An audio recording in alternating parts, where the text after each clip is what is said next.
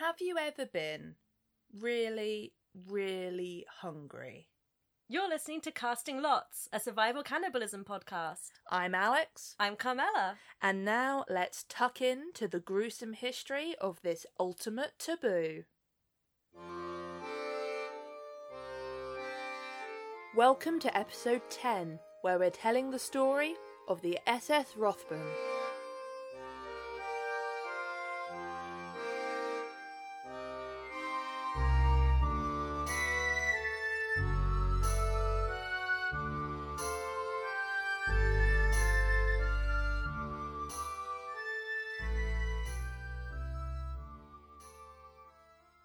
So, Carmela, we've had a lot of fun on land, but have you heard that worse things happen at sea? Ooh, tell me about these worst things that happen at sea. Well, to start today's episode, I'm actually going to give our listeners a quick glimpse behind the scenes at Casting Lots.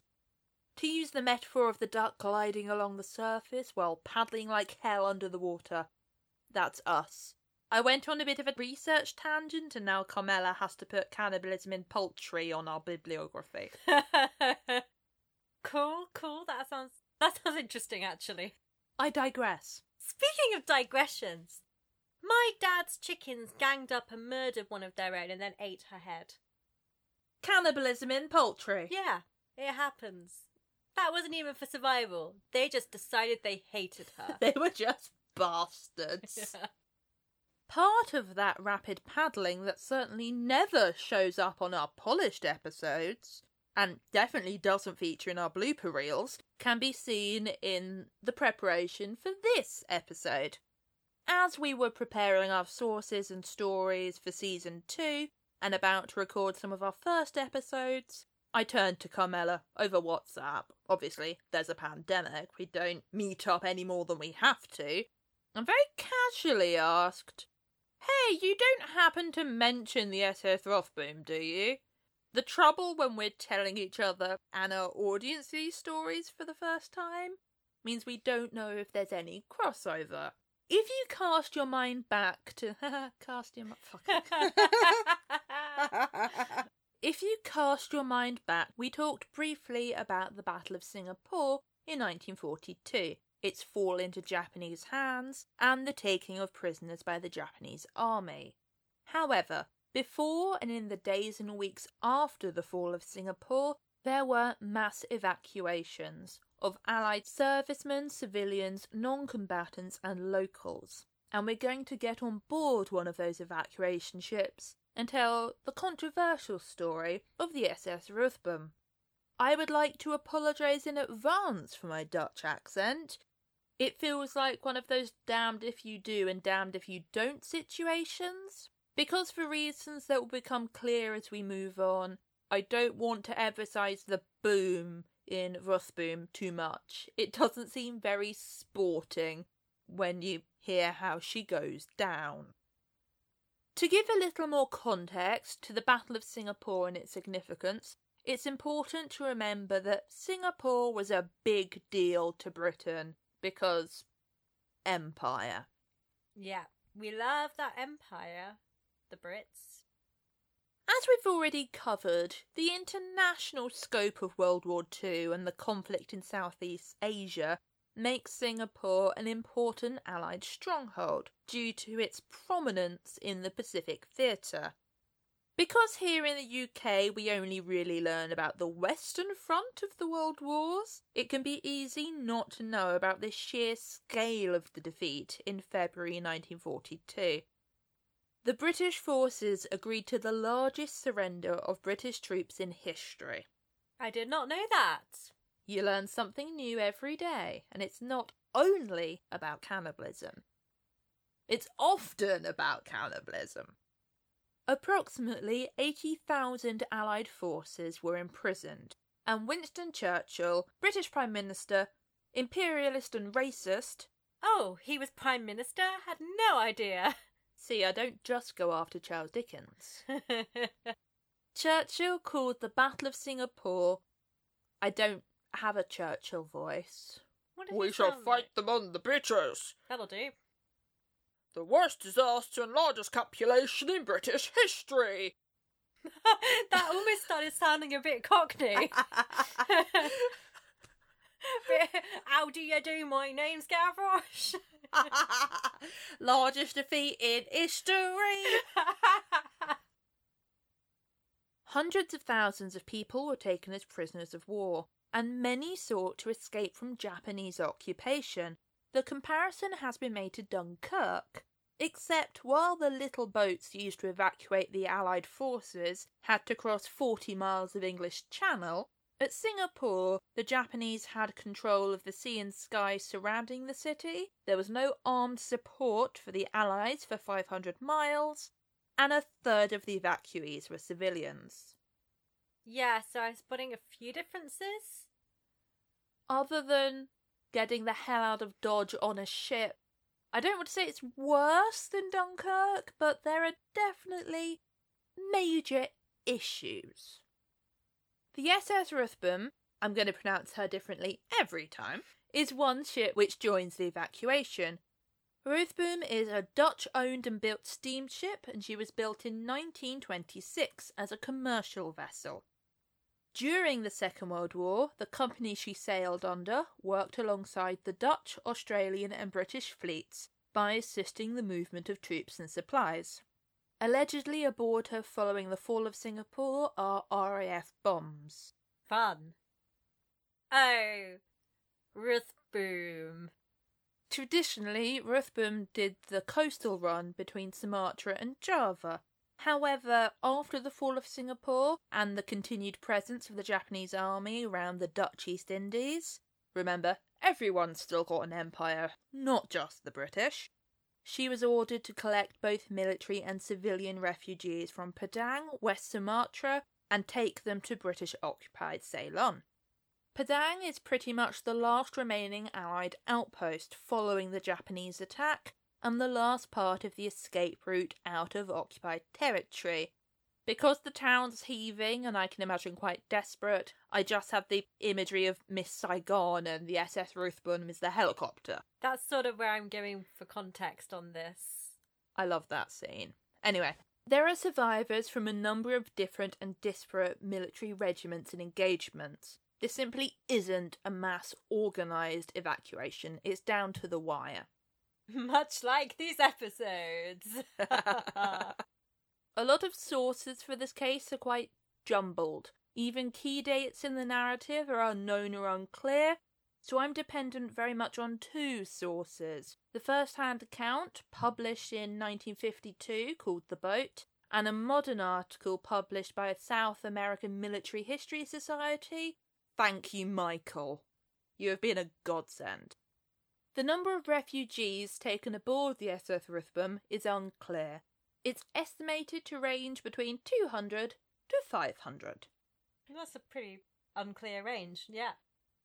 You can safely say it's a lot, but just not how many. It's certainly hundreds. In the hundreds. The crew of the ship were a mixture of Dutch officers and Javanese men, hands and engineers, but they were vastly outnumbered by the refugees. The ship was beyond full. I don't know her actual capacity, but there were men, women and children everywhere. Every bit of the deck seemed to be crammed with nurses, servicemen and civilians. Oh, I forgot there were going to be children on this. It's always worse, the ones where there are children. If it makes you feel better, the children will not feature when it gets really nasty. That implies to me that they'll just die before the cannibalism happens. You are correct. Okay, well, phew. Thank God the children die. The Ruthven also takes on board survivors of another rescue ship, which had been sunk earlier that week, and they all appear all in rags and dishevelled, going from one disaster straight to another. Yeah, that sucks. And presumably there's not much room for them on the Ruthven. Not much room for anyone. Several sources talk about men, especially high-ranking officers, bullying their way onto the ship. Oh, 'cause that's never happened before. I do feel those are told with a certain amount of schadenfreude. There's no evidence either way, but probable but can't be definitively proved. With a possible total of over 500 people on board, I'm going to name only some of the key players. Okay, thank you. This entire podcast is just me reading through a list of 500 names. I feel like that bit in the Iliad where he just lists ships through a whole fucking chapter. We have Captain Boone, the captain of the Boone? Boone.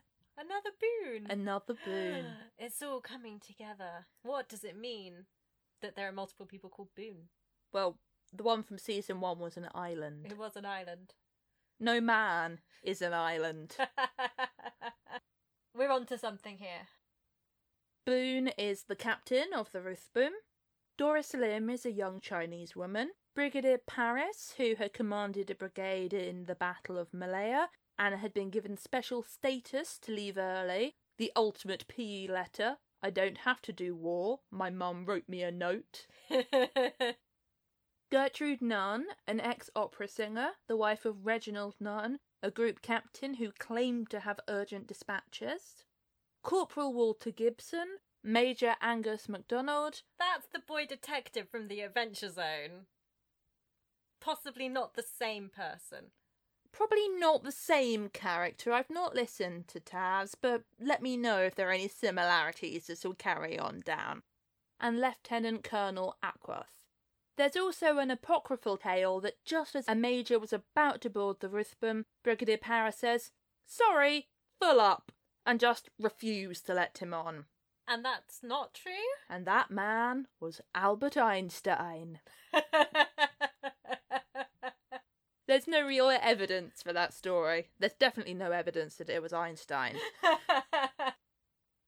This sort of irony carries on as 3 days after setting sail, Paris makes a toast to their safe arrival in Ceylon.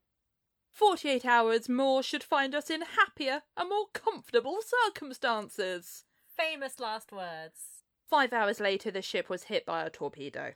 Oh no, boom. Yeah. It's the 1st of March. Well, it's 10 to midnight on the 28th of February, which doesn't help with the whole timekeeping, communication, information issue. A Japanese 159 has identified Yetta Ruthven. While she's significantly slower than the ship while submerged, it doesn't matter, because she's armed with 8 torpedoes and her aim is true. If you've got 8 torpedoes, no one's arguing with you. I mean, the entire history of war at sea. Okay, if you've got 8 torpedoes, you're probably arguing with many people. There's no record that the Japanese Navy picked up any prisoners from the stricken ship, but we do know that that did occasionally happen. For example, the US pilots. It only takes a few minutes for the Ruthven to sink. The scene that would have played out in these moments is horrible. People woken up in the dead of night by an explosion, being flung from the deck into the water, the screams of the injured, the screeching of the steam engines, and the frantic bellowing of a bullock which had been on board for meat. I'm returning to the Essex. With the pigs wouldn't understand being at sea. That bullock does not know what's going on. It doesn't understand what a torpedo is, it probably can't swim.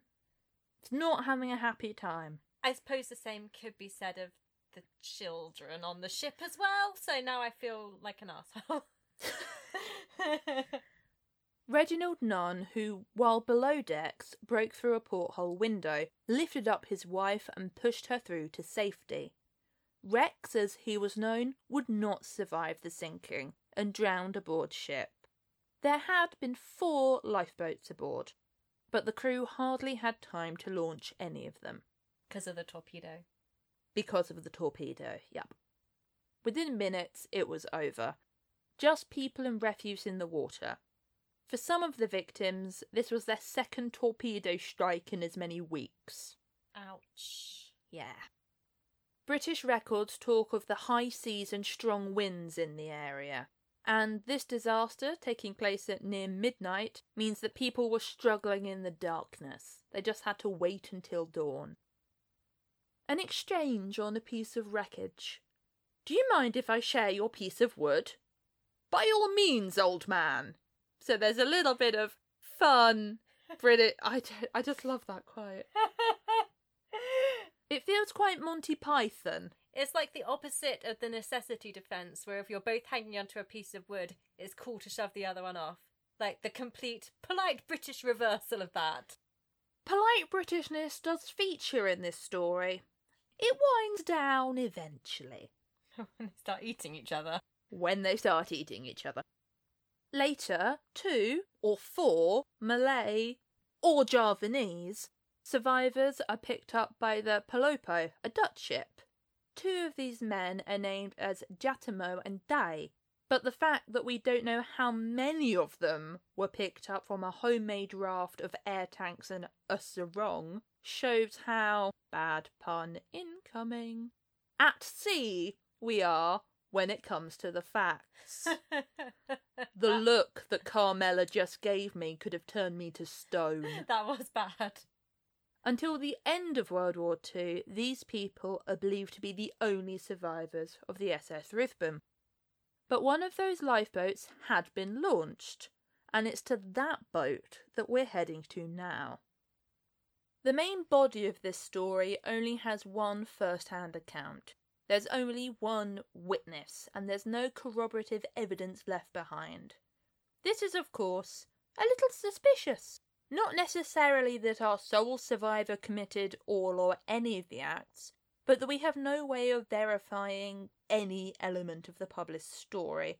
A story which spans 26 horrifying days, and first being recorded in depth 10 years after it takes place. Yeah. Well, I guess that we just have to go with the facts that we have. We've definitely done episodes based on less. The wooden lifeboat is 25 feet long by 5 feet wide. It's designed to hold 28 people. The morning after the sinking, there are 80 people crammed on board, with many more in the water clinging to the sides or floating debris nearby. This is sounding quite Medusa. I have the feeling you're going to be saying that a worrying amount. Oh, okay. This is sounding like Medusa but depressing. The lifeboat itself has a hole in the port bow.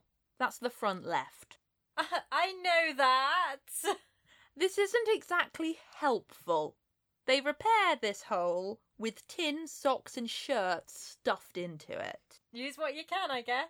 The lifeboat was without a paddle by morning, so there was nothing that the roughly 135 survivors could do but drift.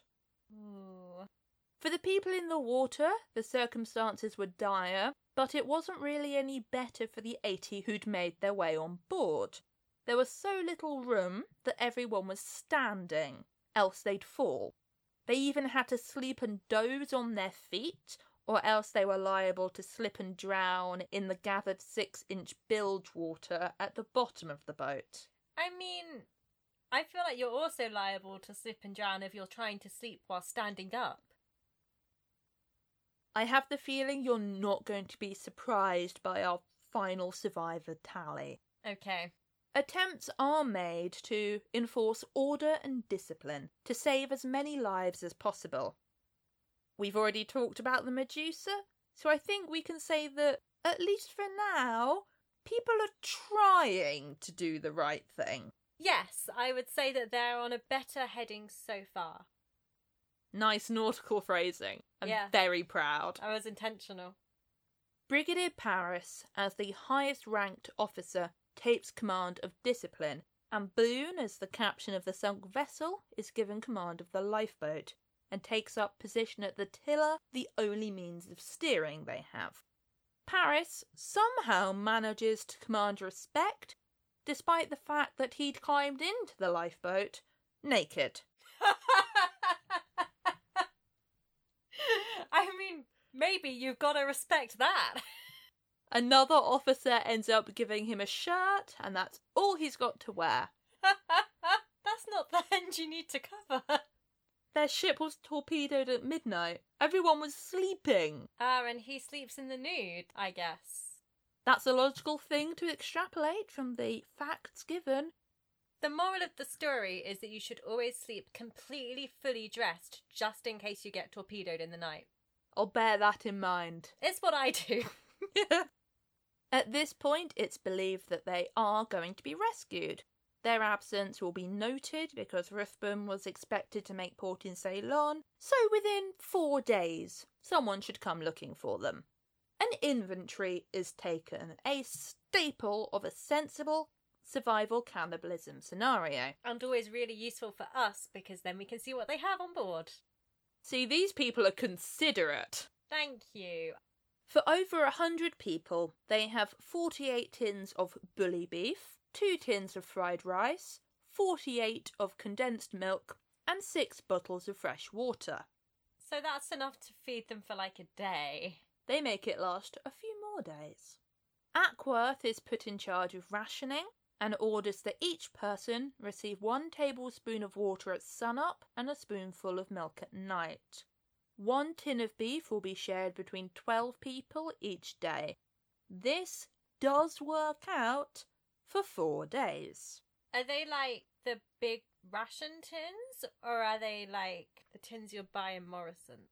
More ration tin than Morrison's. That makes more sense. I was like, 1 tin for 12 people, okay. They're able to be surprisingly accurate with their measurements. It just so happens that one of the women aboard the lifeboat produced, of all surprising things, a tablespoon. Oh, wonderful. Women's handbags are miraculous places. She also has some thirst-quenching tablets, whatever they are. Oh, like a polo? Surely that's just a mint. I think mints are thirst quenching, aren't they? Are they? Like, it doesn't cause you to hydrate, but, you know, it just gets rid of the dry sensation because you're sucking it. I never knew that. It sounds right. For once, these low supplies aren't the fault of poor planning. Captain Boone had placed supplies of food, water, emergency gear, and a medical kit on each lifeboat. But during the chaos of the night, almost everything had been thrown overboard. And of course, you're expecting way fewer people on the lifeboat than there actually are. Exactly. Medusa. Ackworth instructs every able-bodied man to spend 4 hours swimming alongside the boat per day. This is so they can rotate who uses up their energy the fastest and ensures the boat isn't so crowded and unstable. Men who have been injured during the sinking, such as Corporal Gibson with a broken collarbone, are exempt from this duty. A few eager sharks circle the boat, but the men shout at them to go away. And it works. It works. There you go. This would hurt my feelings if I was a shark. There are only 3 women aboard. Gertrude Nunn, whose husband pushed her out a porthole, Doris Lim, and a large, stour, fair-haired woman of 30 or so, carrying a handbag. With a tablespoon. She of the tablespoon. At first, there is a little gentlemanly behaviour. The men are ordered to look to the bows when the women need to relieve themselves. It's not a problem for long, considering the water supply issue. True. A small raft with 4 people on, other survivors, is seen. 3 soldiers and a woman whose leg has been blown off. Oof. One of the soldiers, Major Angus MacDonald, had a flask which he'd hoped had water, but instead contained brandy. Still good. So he drank it, which, you know, fair play. Lieutenant Colonel Douglas swims from this raft, accusing MacDonald of not being in his proper senses, AKA drunk. on account of the heat, thirst and exposure. Douglas makes his way to the boat, is given some of their precious supplies, but that night there's a commotion, a scuffle. Put him over before he tips the boat up. Douglas is ejected into the water. Later, that raft is seen floating empty. Okay, so it doesn't go well for them past that point. As the first full night comes up, many people, especially those in the water, just start to give up and let go. Understandable. The next morning, someone comes up with the idea of making a raft and towing it along. Oh, I've heard this one before. I told you there'd be a few Medusa-esque elements. Don't people learn from history? Perhaps this is inspired by the raft that Douglas had swum from, but the idea is to ease overcrowding on the lifeboat. About 20 men, quote, including 2 or 3 of the Javanese seamen, gather the materials needed and create a semi-functional raft. What materials do they have that they can use to make a raft with? They've still got the debris that's floated up from the sinking, so there's quite a lot of random wreckage about. Okay, that makes sense. It's time for an aside about the snide racism of the 1950s. Always relevant. Our survivor does often take pains to point out the rare efforts of the Javanese seamen. In terms of the numbers aboard the SS Ruthven, the majority are going to be white refugees because of how the emergency evacuation of military forces works. So they're going to outnumber the Javanese sailors from the ship, regardless of the personal opinions of the author. If it seems like the Javanese sailors aren't pulling their weight, there are significantly less of them aboard than white military. Once the raft is made, it is so heavily loaded that it sits under the waterline. That's kind of the opposite of what you want a raft to do. Yeah, it's like one of those noodles when you're Yeah. a child in a swimming pool and try and stand on the float under the water. 20 men clamber onto it, and they start to disappear one by one. After 3 days, the raft is cut away, empty. Oh. The last survivor having been pulled aboard the boat and dying that day. So, raft, bad idea, didn't work. Very much did not work, but gave them something to do. I guess if the purpose of the raft was to ease overcrowding aboard the lifeboat, in that case it did work. Harsh, but fair. Our survivor writes that the thirst was worse than the hunger, and by the second day, people had already resorted to drinking seawater and urine. Don't do that! Such is the power of the human mind that briefly the men were able to convince themselves that the seawater was fresh. Yeah. It wasn't. Drinking seawater only hastens their suffering. People aboard the boat who drink too much either go mad or fall into comas. The heat is intense, and while there's limited relief when taking turns in the water, swimming is exhausting, and some people are left in the water as the boat drifts out of range. Ooh, that's depressing. This entire story isn't one of our laugh-a-minute episodes.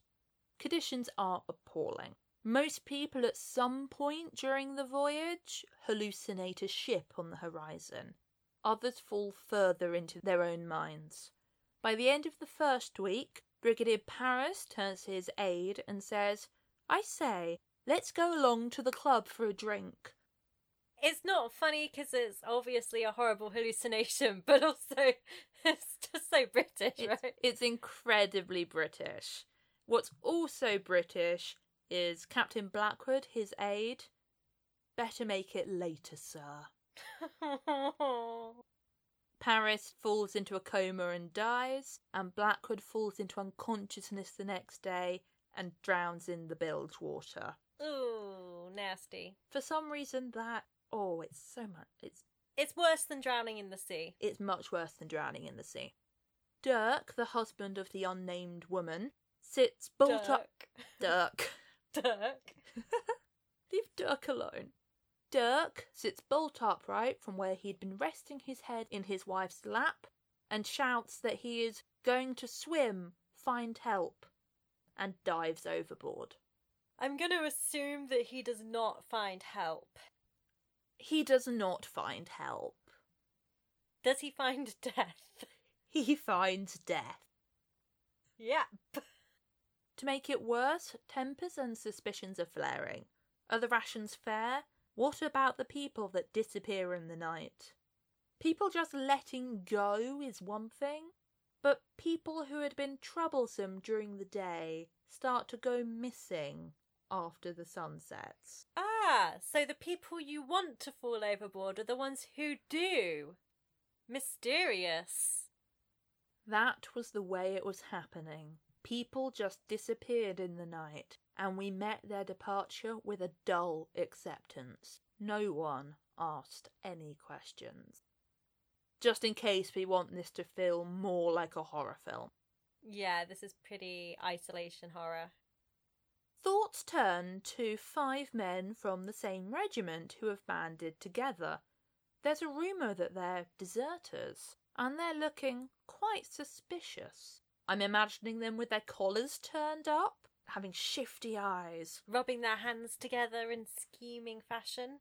Exactly. By this point, however, most people are pretty much naked, using their clothes instead to shelter their heads from the sun.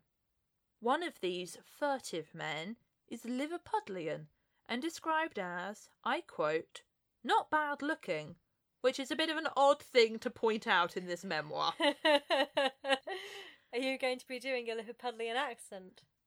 He never speaks, so I'm safe. Convenience. I didn't kill him. Oh, so you say.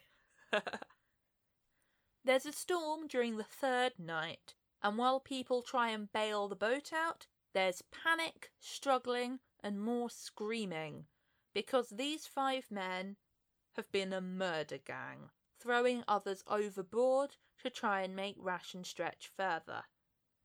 And then, on the 4th day, rations are cut.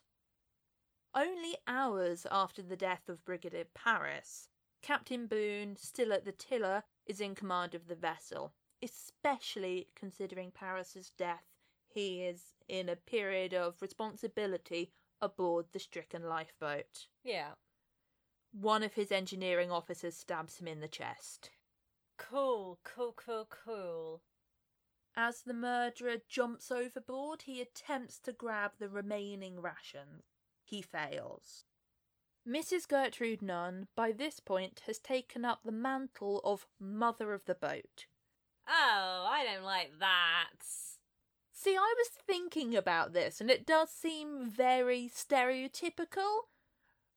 But then, if trying to help people is something that you want to do to make yourself feel better, do you know what I'm saying? I'm not saying it's wrong for her to be taking that role.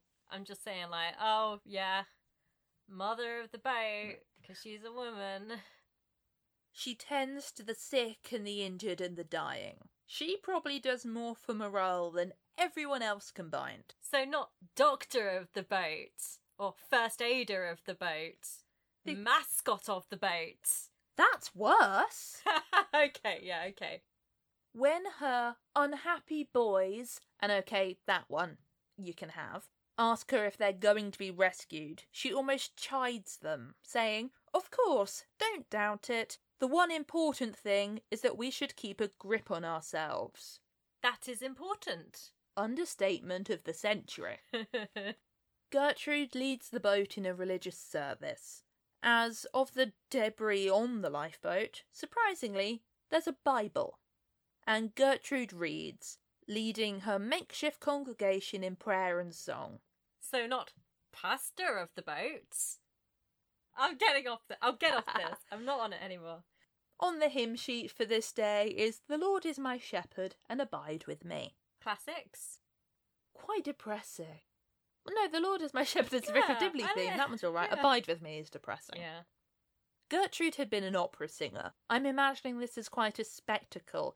She's standing there amid a boat full of starved, shipwrecked sailors, topless, using her skirts to shelter from the heat of the sun, sunburnt and blackened, with a hoarse voice, singing.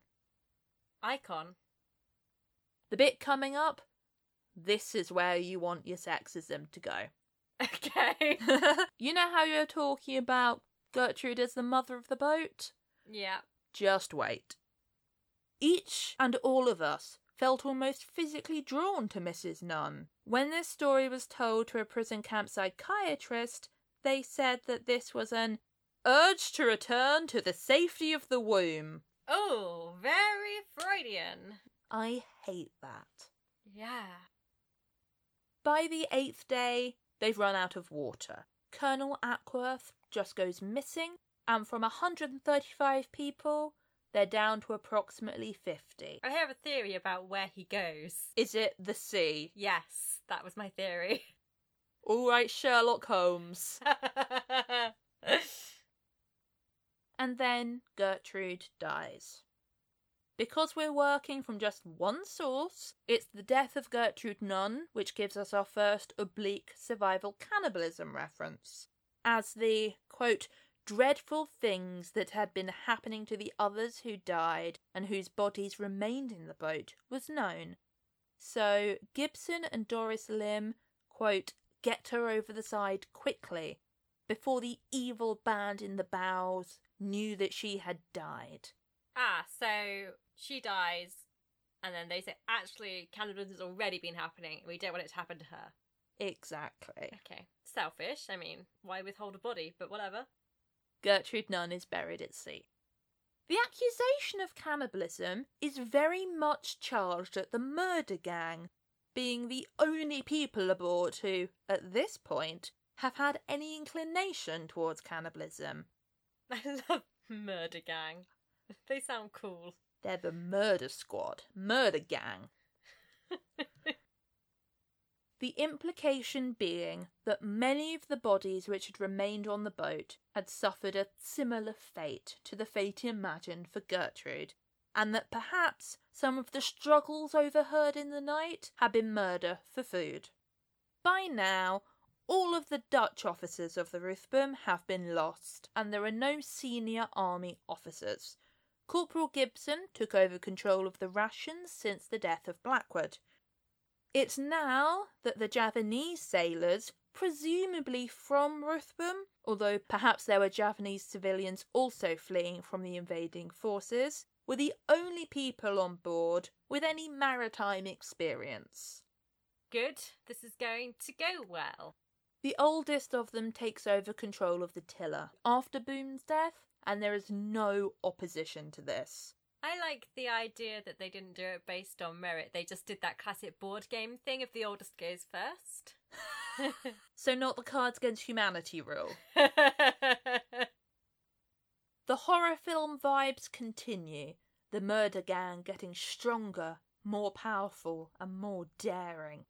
In broad daylight, one of them uses a broken bit of beef tin to slit a man's throat. Pretty daring.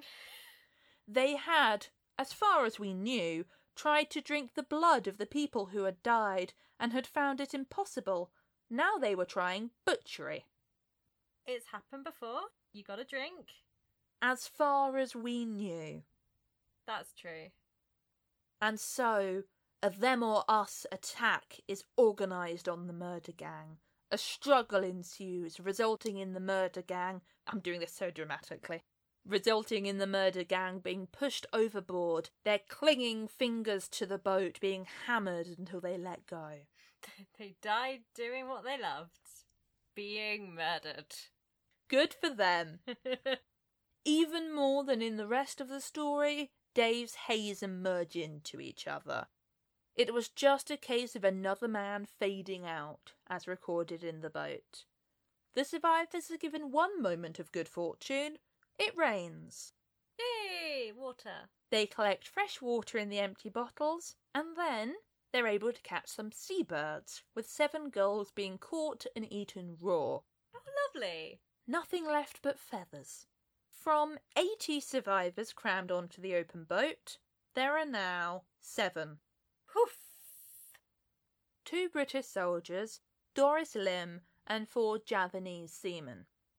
In what is recorded as an unprovoked attack, the British gunner, a fine, wide-shouldered fellow, another Bills and Boone candidate, is killed by 3 of the Javanese. That was a roller coaster.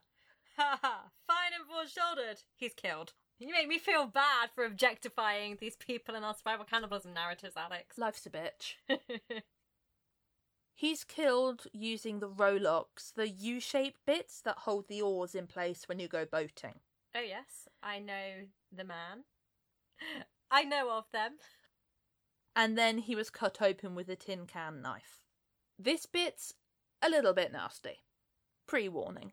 The murderer plunged his hand into the wound and pulled out something dripping with blood, into which he dug his teeth. Blood dripped from their faces as, still chewing, they grinned horribly at us. One of them shouted and proffered something in his hands. All we could do was shake our heads. Yeah, of course. That old gem. A likely story. That night, the oldest Japanese man, who had been described as kindly, dies. He was the one who was in control of the boat? He was the one in control of the tiller. While his fellows mourned him, Gibson throws the rowlocks overboard. Gibson and Doris try to keep a watch over the remaining 3 men, but at some point during the night, Gibson is woken up by one of the Japanese men. Not with violence, but because he's indicating the shallows and the sound of surf breaking over corals. Oh! After drifting over 1,000 miles, taking nearly 28 days and costing hundreds of lives, the lifeboat makes land. The island they've reached is a mere 100 miles from Padang, their starting destination. Oof. The 5 of them staggered ashore, animosity seemingly forgotten, and one of the Japanese men drowns in the surf. Although they don't know it yet, they've made their way to Sapporo. The 2 remaining Japanese men disappear off into the jungle. Doris and Gibson are first spotted by members of the Mentawais tribe, who take them by canoe to a Malay village further down the coast. For 6 weeks, Gibson and Doris are fed and sheltered before a Japanese contingent arrive and take them captive.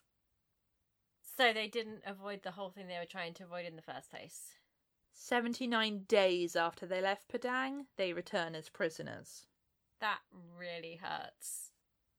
During interrogation, Gibson is told that Doris has been shot for being a spy, and it does appear that the 19-year-old was a spy. She'd been working for British intelligence in northern China. Oh. However, she hadn't been shot. This seems to have been said to demoralise Gibson. Her eventual fate isn't much better. Spy and shipwreck survivor Doris Lim will be murdered by her husband. Gibson is a POW for the rest of the war, before returning to the UK and giving testimony as to the fate of the SS Ruthven and publishing the book The Boat. For those back at home, the lack of news and the slow spread of information was devastating. In a fitting, if depressing example, Mary Gladstone's Largy Castle, which tells the story of her uncle Angus MacDonald, gives an anecdote of post office workers drawing lots to see who will deliver the telegrams to military families. So there is some casting of lots in this episode. There is. Just not about cannibalism. Just not about the cannibalism. The question, however, remains, what happened on board the lifeboat? There's only one source, the memory of Gibson. And, of course, Gibson didn't do any murders or eat any people or do anything wrong ever. Well, he did do that murder of the murder gang, but he had to defend everyone else. That was a justified murder. That was self-defense, right? Yeah. Although he does put in his own memoir some of his less reputable actions. I'll paraphrase this, but it does say that he is struck by a manly urge at some point and stops because Doris says, "Please let me die in peace." Oh, God! He puts that in writing in his own book. So he does not think that's that big of a character defamation. It doesn't get very far, according to him, but...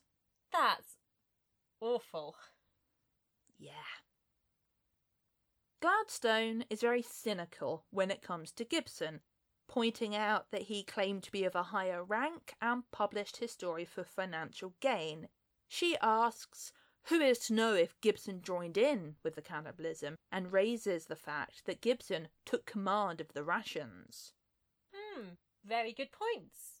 Did I mention that Gladstone is the niece of Major MacDonald and is really, really, really unhappy that Gibson published any account at all. I hope she doesn't listen to this podcast. Sorry. The reason she's so unhappy is that Gibson's account doesn't sugarcoat any of the suffering, and I want to say that it's not a moral failing to suffer, to die, to have an ignoble end. I actually think it's disingenuous to the very real suffering and the real bravery and tragedy and horror not to tell that real story. Yeah, you don't want this whole, oh, stiff upper lip British chaps on a boat, die nobly. That's the reason I included that little exchange between Blackwood and Paris and contrasting it with Blackwood's horrible, tragic death. There is disconnect in the few surviving records, though. For example, Australians document make it clear that when the small group of raft survivors were collected, they were, quote, surrounded by much wreckage and many bodies seen. Yet the lifeboat wasn't in sight, and these men never made reference to seeing one. Huh. In fact, because we only have Gibson's account, we can't, with any certainty, say what happened, when, how. We can't confirm who led, who gave up, who killed, who persevered, who had British stiff upper lip. We just don't know. Gibson alleges that before he died, Brigadier Paris was going to recommend him for a Distinguished Conduct Medal. Of course, of course. And we can't know exactly how the survival cannibalism went down. Let's remember from the Essex and the Donner Party about exo and endo cannibalism, that pre-existing communities, be they ethnic groups or friends, support each other. So it's no surprise that men from the same regiment would band together, or that Javanese sailors would look after their own interests. But that's not quite the same thing, as the only people who murder or do cannibalism are the others on the boat. Yep. There is no way of knowing. Gibson died in 2005, Lim was murdered, and the two surviving Javanese men were never found or identified. I don't have a fun ending for this one, but a full or nearly full list of all of those who are believed to have been on board the SS Ruthven can be found on the South African Military History Society's article, which will be in the show notes. There are a lot of names.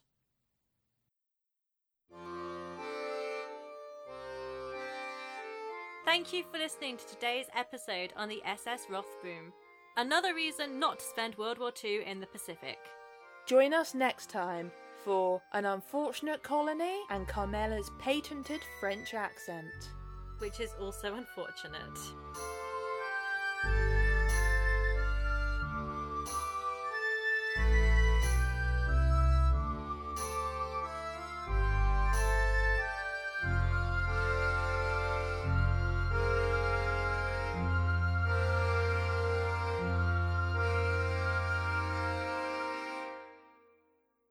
Casting Lots Podcast can be found on Twitter, Instagram and Tumblr as @CastingLotsPod and on Facebook as Casting Lots Podcast.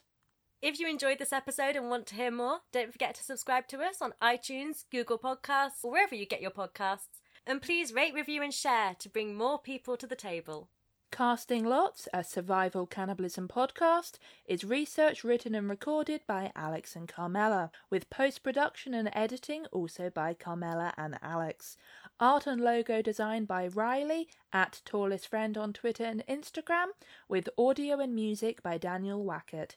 Daniel Wackett on SoundCloud and @DSWack on Twitter. Casting Lots is part of the Morbid Audio Podcast Network. Search #MorbidAudio on Twitter, and the network's music is provided by Michaela Moody, Michaela Moody 1 on Bandcamp.